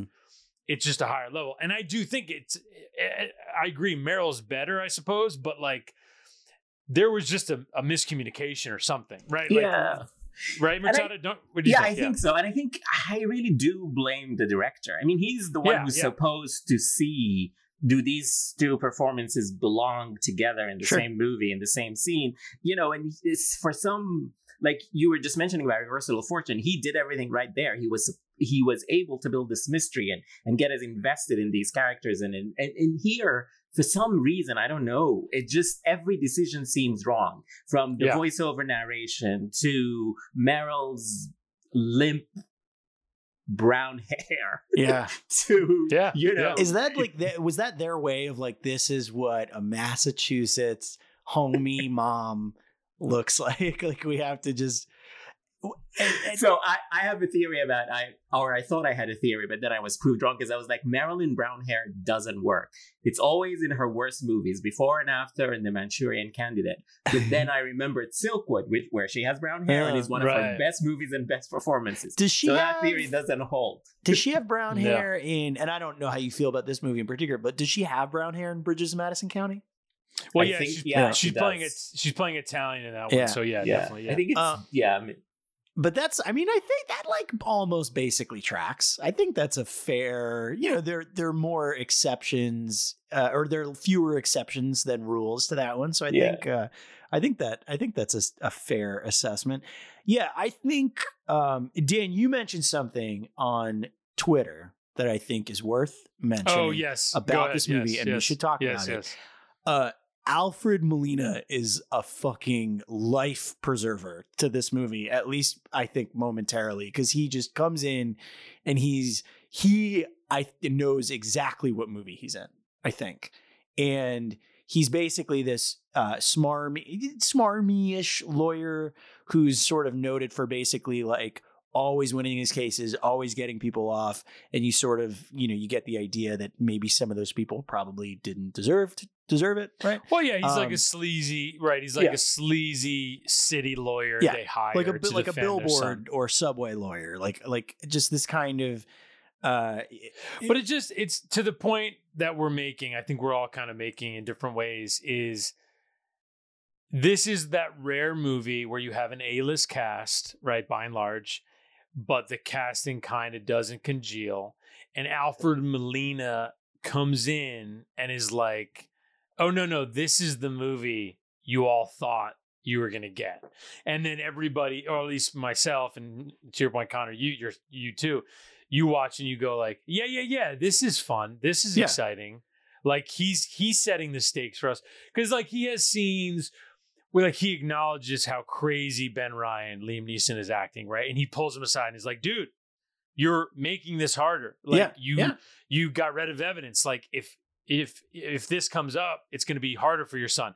And then Meryl makes a decision later in the movie, which is kind of maybe the right decision, but ultimately potentially, detrimental to her son as well. And he pulls her aside and is like, yo, you got to work with me here. Like, and Molina is just such a pro. It's one of those rare things where he gives the movie life right in the middle. Yeah. Yeah. This is the one Meryl movie I would say, if you're a Meryl fan, don't watch. Skip the one. If you were going to skip one movie that she has made, this is the one. I'd agree. Yeah, because even I would say this movie doesn't even... Like when this movie started, because I had never heard of this movie. And so when it started, I was like, ooh, like I'm in, like this feels like my vibe, like a 90s thriller. Yeah. Frankly, even if it's kind of shitty, right? Like I was just in it for like, I mean, frankly, the capital A acting, right? Like that's sort of what I had in my mind of like, oh, this is going to get schlocky. This will be great. Like, let's do it. And it's just like her hair. It's just limp. It's just... And look, this, and I mentioned this before, this is a signifier of the times. Before and after, I'm going to give you a map of the world starring Sigourney Weaver and Julianne Moore. I'm going to give you The Deep End of the Ocean, directed by Ulu Grosbarg, his final movie, who directed Falling in Love with Michelle Pfeiffer and Treat Williams. This is late 90s. What's the hot book? Let's adapt it. It's about a kid who died, right? Like A Simple Plan is another one of those, right? Which is way more schlocky and way more fun than Before and After. If Sam Raimi directed this movie, it'd be fucking great. Exactly. So I don't know. He directed The Gift. That was not good. Did you not like The Gift? We're gift support. We're gift supporters on this podcast. So now you have to go. The Gift is a interesting. Did you not like Kate in The Gift? No, Kate is great. Right, Kate's great. I mean, of course. But I didn't like. Murtada, I didn't know what the story was about. Like, here's the real question: what do you think of Katie Holmes in The Gift? Yeah, maybe that's why The Gift doesn't work. No, this is an earnest question. Do you like Keanu in The Gift? Because we talked about The Gift on our Keanu episode. Yes. I mean, I think he's miscast. He's trying his best. Sure. But it's just That's fair. He's not his part. But like The Gift, to me, it could have been interesting if it decided which movie it wanted to be. Is this a movie about a widow dealing with grief and the little town she's in? Or is it some, mystical thriller about... things that go bump in the night? Or is it a courtroom drama? Like the movie changes its mind every 15 minutes about what it is or what it wants to be. That's fair. I sort of would, all fair criticism. I feel like I skirt my way around that because I love the movie on a level of, I mean, not love, maybe love is strong. I enjoy the movie on a level of like, it's just like a deep fried adult Scooby-Doo episode, like is basically what it is. Like, and but do you like Giovanni Ribisi in it?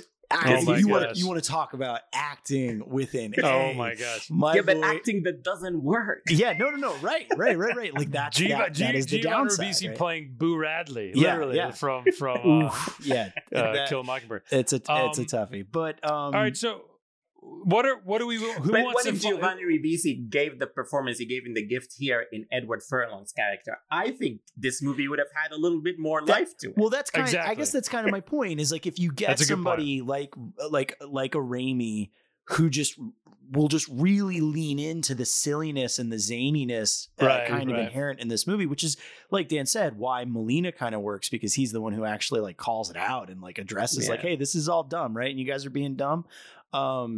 I think maybe this movie kind of gets, at least even if it's bad, gets to a place of fun bad, which it currently is not. It's just like dull bad. It's very dull indeed.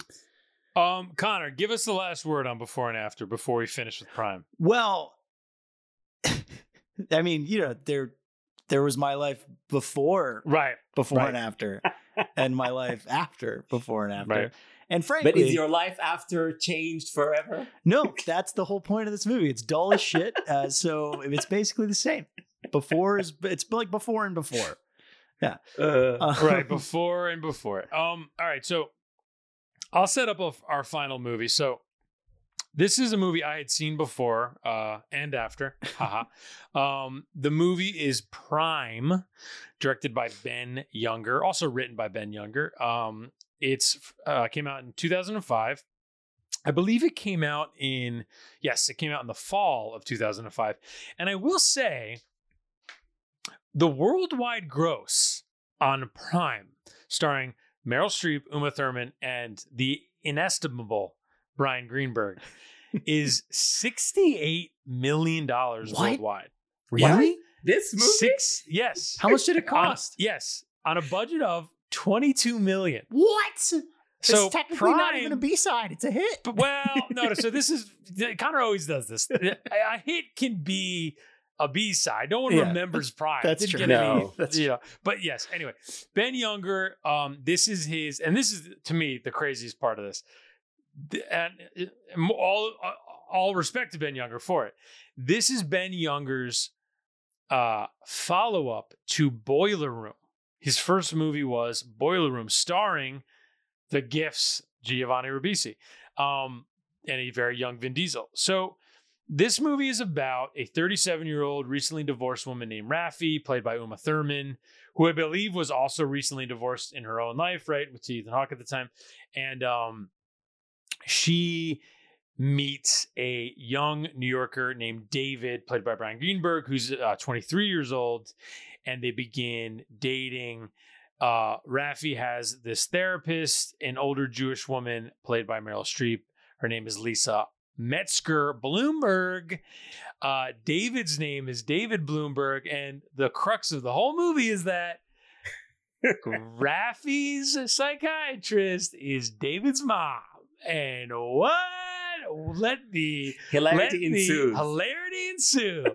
It feels, I know we don't like to say this name a lot anymore, but it really does feel like the movie that Woody Allen would make if he was like 32 in 05. Like, he'd be like, what if there was a psychiatrist? It's like that type of thing. But not with, Woody Allen's, when he was, in his 30s or 40s, the script would have been tighter and the characters would have been more interesting. Yeah, it would have been a That's now well said. classic That's well of said. cinema, probably. Like, Yes. Probably. Yeah, that's well said. That's well said. So this movie. So okay. did Ben Younger have an affair when he was 22 or 21 with an older divorcee? I would have to think so. The background right? of the character is his background, if I'm not wrong. It has to be. It feels like that kind of. It feels like that kind of vibe. So one fun thing that it's on the Wikipedia.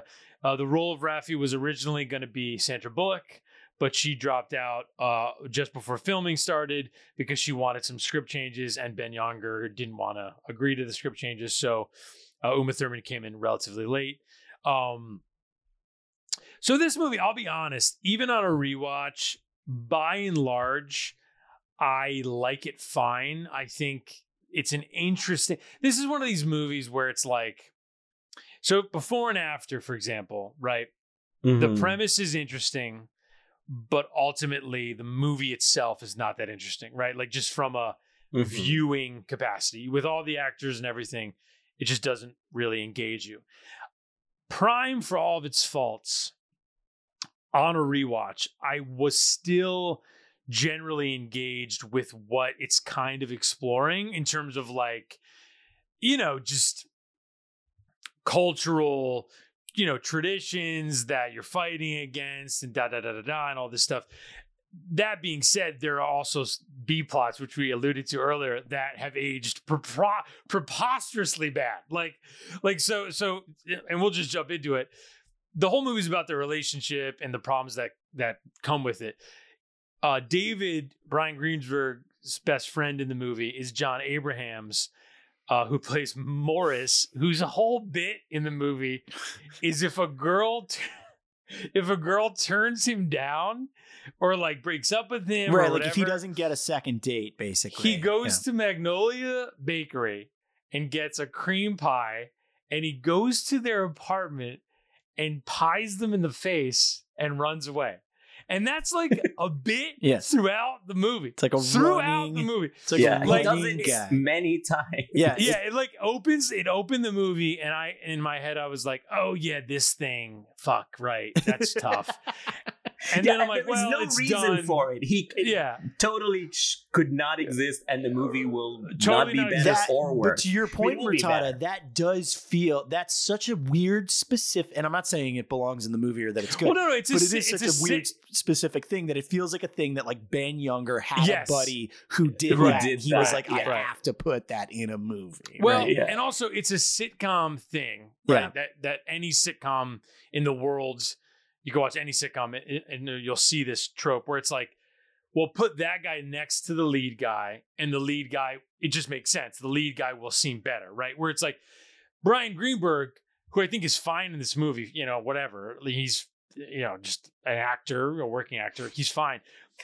It's similar. It's similar to Joe Tynan, where it's like the movie is like, this guy's all right, and you watch it, you're like, well, he's not Is he? great. Yeah, no, that's like Yeah. that's the hardest part about this movie is and to your point, Dan, like on the page, like it's not uninteresting. Like that sounds like a decent setup for like a screwball comedy type Yes. thing. I do think the ethical dilemma of this movie from Streep's part, I think, is kind of fascinating. Like It is. Sure, sure. sure. So it's not like it's not worth examining. I just think obviously like the movie bungles that part of it, so it's a toughie. But nobody in this movie, including Streep, and I get that she's not supposed to be eminently likable throughout the whole thing, but like none of the leads are like feel likable enough that any of the to sort of hit any kind of peak that overcomes any of the valleys, basically, right? And because even Uma, like I feel for Uma in this movie, and I am with the logic of that character, because what I couldn't help escaping while watching this movie is Brian Greenberg is a shitty dude, but it is an interesting alchemy of like a certain percentage of shitty dude and then another percentage of like, oh, he's 23, right? Like he's just also like, he has just such an insane lack of emotional intelligence, that he may as well be 18, which like doesn't excuse the shittiness of his character, but it also is like, I'm sure if I saw a video of myself at 23, I'd be like, yeah, fuck that guy. Right. Like, I don't like, Well, I was going to say, I was single in New York, living in a shitty apartment. I mean, Connor, you were living on my couch, so Yep. when I was 23, pieing girls in the face, obviously, when they wouldn't. Right. Of Connor course. was pieing girls. I was thinking about this watching the movie. I certainly was, not my best self, I suppose, but like in this movie, he is mooching off of this very successful, very talented, stunningly beautiful. This is like Thurman, Uma right after Kill Bill. This is like comeback Uma gets the movie, right? Like the curly hair, the whole thing. And you're like 37. Oh my God. It's like, first of all, fuck off, 37. Okay. And then second of all, it's like, she's this immensely talented, like fashion adjacent producer person, right? Which is like basically similar to like me and Connor's job. And like, she gets home from presumably a really annoying day with like photo models and shitty agents. And he's playing Xbox in the thing, and I'm like, kill Dan, this not man. to nitpick, Kill. but they do make a point. It's Nintendo. Oh, sorry. Yeah. So I have to Kill say, this like, man. With this movie, like I feel like this is a high concept movie about this. What if a therapist finds out her son is dating her client? And so the movie is all about that. And once that revelation happens, it ceases to have a reason to exist. It's just like everything it happens, and then we still have, I don't know, an hour of movie, and nothing interesting happens after the revelation. Yeah. Just it fizzles out, and whatever it is, and maybe they should have listened to Sandra Bullock and wrote the second half of the movie. That's a great point, actually. Yeah. And it's funny, even the title is interesting because what does the title refer to? So Prime presumably refers to when Uma is talking to Meryl early on in the movie. She's like, "Oh, I'm dating a 27-year-old, but actually it's 23, whatever." And Meryl says, "You're both in your sexual prime," because that's it. That's and maybe listener, you know this, but this is a true fact, right? Women, they're biologically their sexual prime is in their 30s, right? And men, their sexual prime obviously is a bit younger, right, in their 20s. So there's this dichotomy similar to the fact that women, right? We know that women develop intellectually younger than men, right? So it's that thing of like, it's kind of this anomaly of biology where it's unfair, I suppose, right? Where it's like men are at their sexual peak younger, but they get smarter older, and then vice versa with women, right? Where it just feels like it's, ships in the night, as it were. So the movie is obviously exploring some version of that, right? Which I get. And I think that's interesting. But of course, the movie, and we've said this to some degree, the movie is not that interested in that, right? So I think it's funny because it's like, when we know, okay, we mentioned Woody Allen, whatever, but to the point, all controversy aside, if he was tackling this subject, or if Noah Baumbach was tackling the subject, or if Sofia Coppola was tackling the subject or whatever, they would explore that title, that interesting element of like, what is, and I think you get like 3 scenes of that in this movie, and those scenes are compelling. And the Meryl performance is, I think, interesting. I like Meryl being broad and being funny. I think I like that. She's great. I think she's great. She's the best thing about this she's film. great. She's giving a full body performance. She is funny. It's a very physical comedy performance. She's like, a lot of face touching. You said that already. A lot of that. and it's great. I do appreciate that, like, she doesn't go like full caricaturized Jewish mother with it. No, right? No, like no. She feels like a real human. That's like, she's, I mean, for obvious reasons, she's the movie's biggest asset, and she feels like a real human in that regard. And there, to your point, Dan, there are elements of the other 2 leads that there's a thing that rings true. Like, I mentioned this to my fiance, but she watched like the tail end of it with me. So to your point, Murtada, the less interesting part of the movie, but we were watching it and she was like, "This dude sucks." And I was like, "Yeah, he does suck." And again, like I said, there's no excuse really for him being shitty, but it is just like, but he's also 23. And I never had Brian Greenberg's character's experience in my life, but I certainly was directly adjacent to it. Like, I definitely knew dudes when I was in my early 20s who had like flings with older women that came up with some of the same sort of, obstacles that this movie presents. So again, it's not like the movie isn't even tackling something that's so outlandish or couldn't happen or whatever. It's just that, to your point, Dan, it doesn't seem that interested in it. So I just kind of don't know what to make of it. Like, not to mention the muddled ethics of like Meryl continuing to engage or involve herself with Uma Thurman, which is insane. Meryl's therapist is the worst therapist in the world. Like, that's the part of this movie that I kind of was like, oh, like, okay. Because immediately the scene, I think, where Meryl realizes is a pretty good scene. She plays it really well. It's fun. It's funny. Uma is basically like divulging all these details in one of their therapy sessions, and it clicks for Meryl, and her reaction is great. It's a nice scene. And then the scene immediately following, which I was happy about, because the first thing that popped into my mind was like, oh yeah, like this is like, you should immediately stop seeing this woman, right? Refer her to somebody else who's equally as good. Frankly, be honest with her, right? And be like, oh, this is a thing. This is why you're really great, but like, and I want you to continue to be helped, but whatever. So it immediately cuts to Meryl talking to her therapist about that predicament. And Meryl rightly says like, oh, I can't see her anymore. She shouldn't be my patient anymore. It's like, no, she shouldn't at all. Like, for all of the obvious reasons. And her therapist is like, no, you've chosen to help her. You have to help her. And it's like completely ignoring the clear and dire conflict of interest that Meryl has in this situation of essentially being emotionally but not compromised. ignoring the fact that if she stops seeing her, there won't be a movie. So right. Just... It's so bizarre because it gets to that point.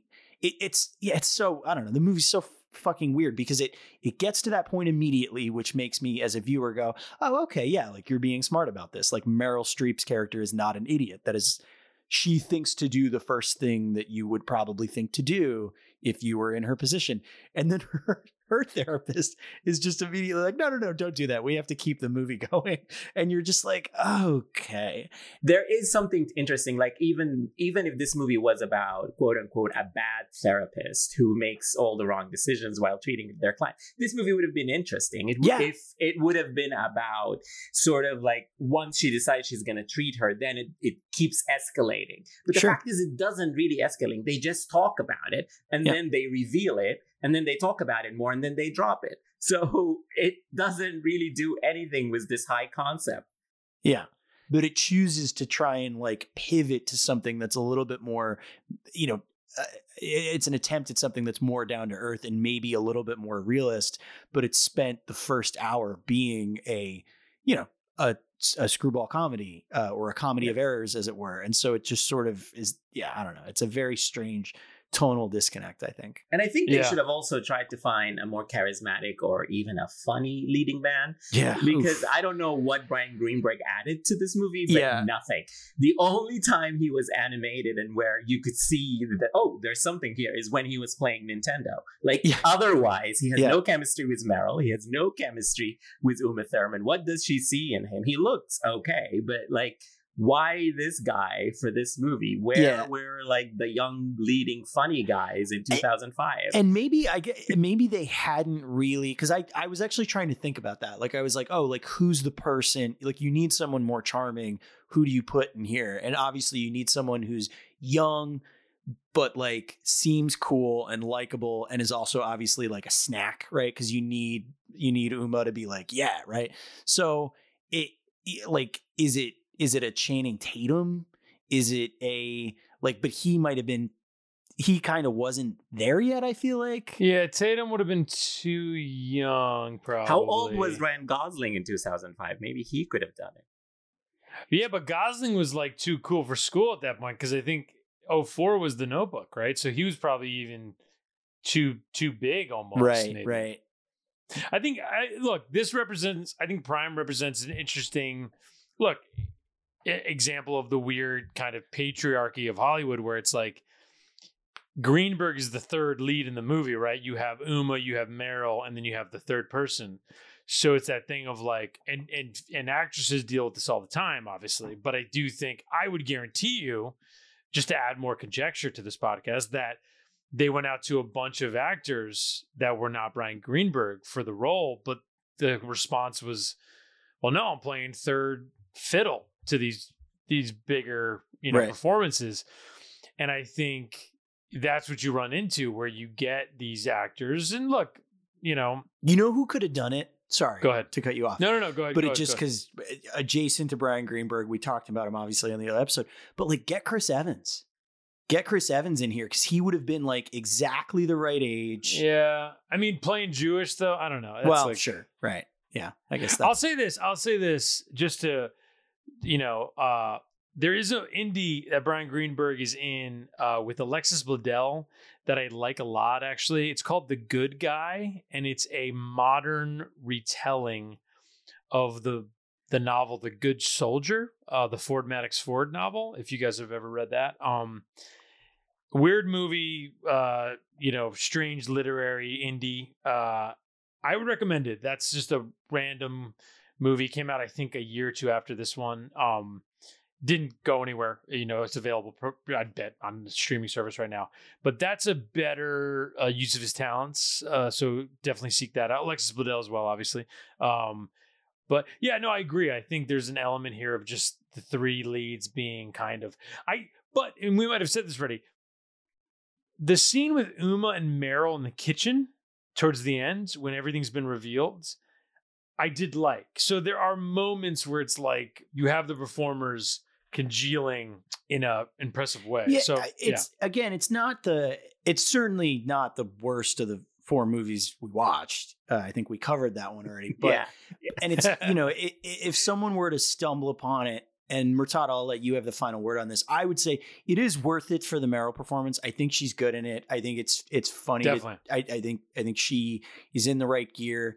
It was nice to see Uma actually, because I feel like in my general pop culture brain, she doesn't exist outside of like a Quentin Tarantino world. Like, I mean, she does, like, I've seen her in other movies, but it is like, she's so ingrained into my consciousness as sort of a Tarantinoized caricature of a person.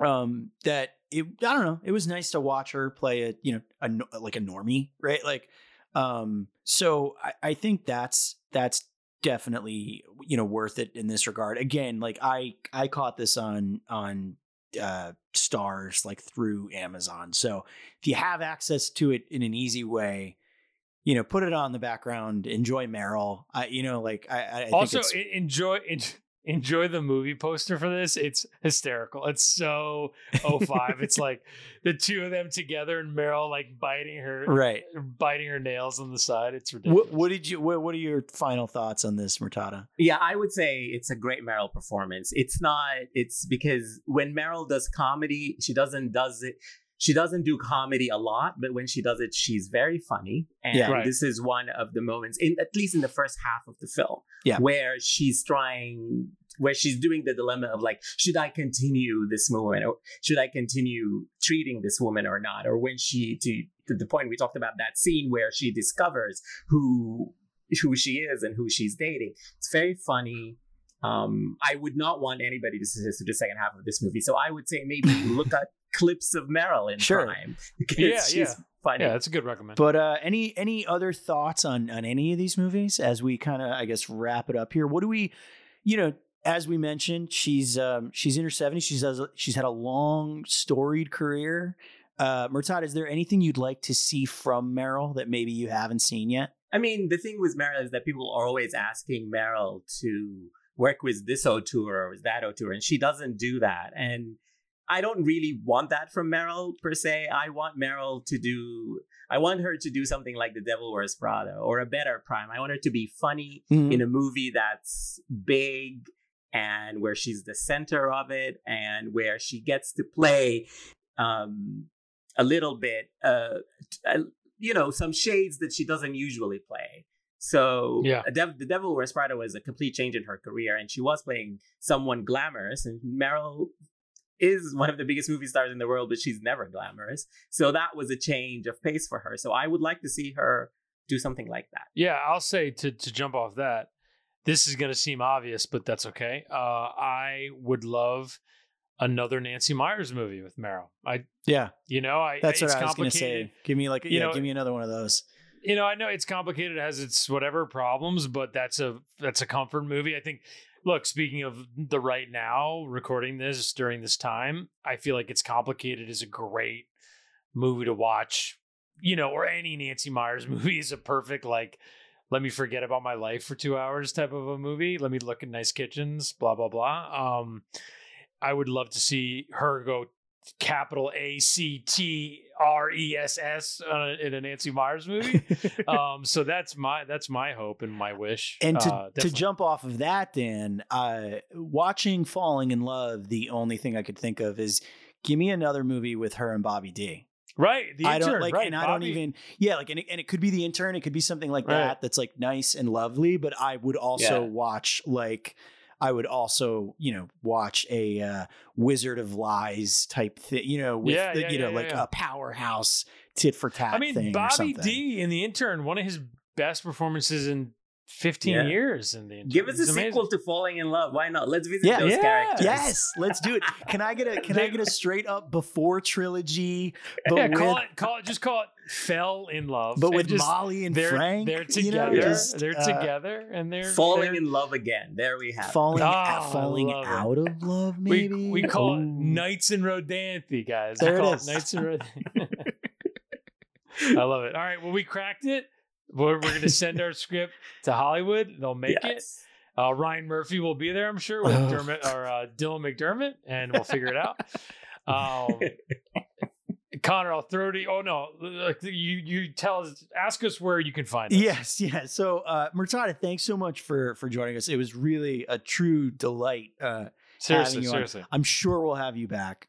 Yes, please. Where can we find you? What do you have? Do you have anything to plug? You have anything going on the Kate side of things? Yeah. So thank you so much, guys, for having me. I love your podcast, and I appreciate coming on. It's talking about Meryl, because I don't get a chance to talk about other actors on my podcast. But you can find me on Twitter at ME_says. My podcast is Sundays with Kate. Like we said about the films of Kate Blanchett, we're at sundayswithkate.com.